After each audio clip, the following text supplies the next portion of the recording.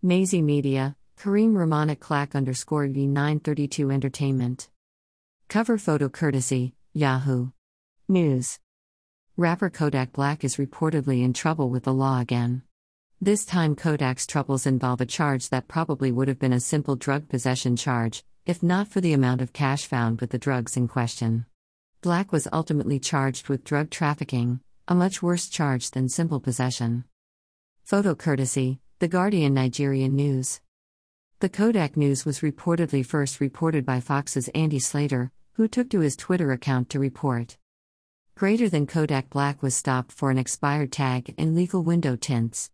Cops smelled weed when he opened the door to the bulletproof SUV he was driving, so they began a search. That's when they found the pills without a prescription and the cash, Slater tweeted late on Friday night.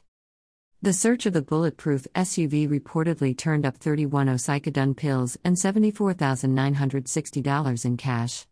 Kodak was placed under arrest and taken to the Broward County Jail for booking.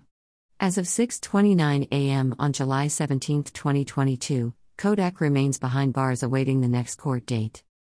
Kodak was previously in the middle of serving a prison sentence for a gun possession charge when he took to his Twitter page to voice his support for then-President Donald Trump in 2024. Greater than we need Trump in office forever, man. Just like how them Chinese and Russian and Korean motherfuckers have their president. Trump the best thing for America, you heard me, for sure. I respect that boy logic, set up and whole rundown even he didn't free me. Kodak ended up being pardoned by Donald Trump, along with others like Michael Flynn and Roger Stone.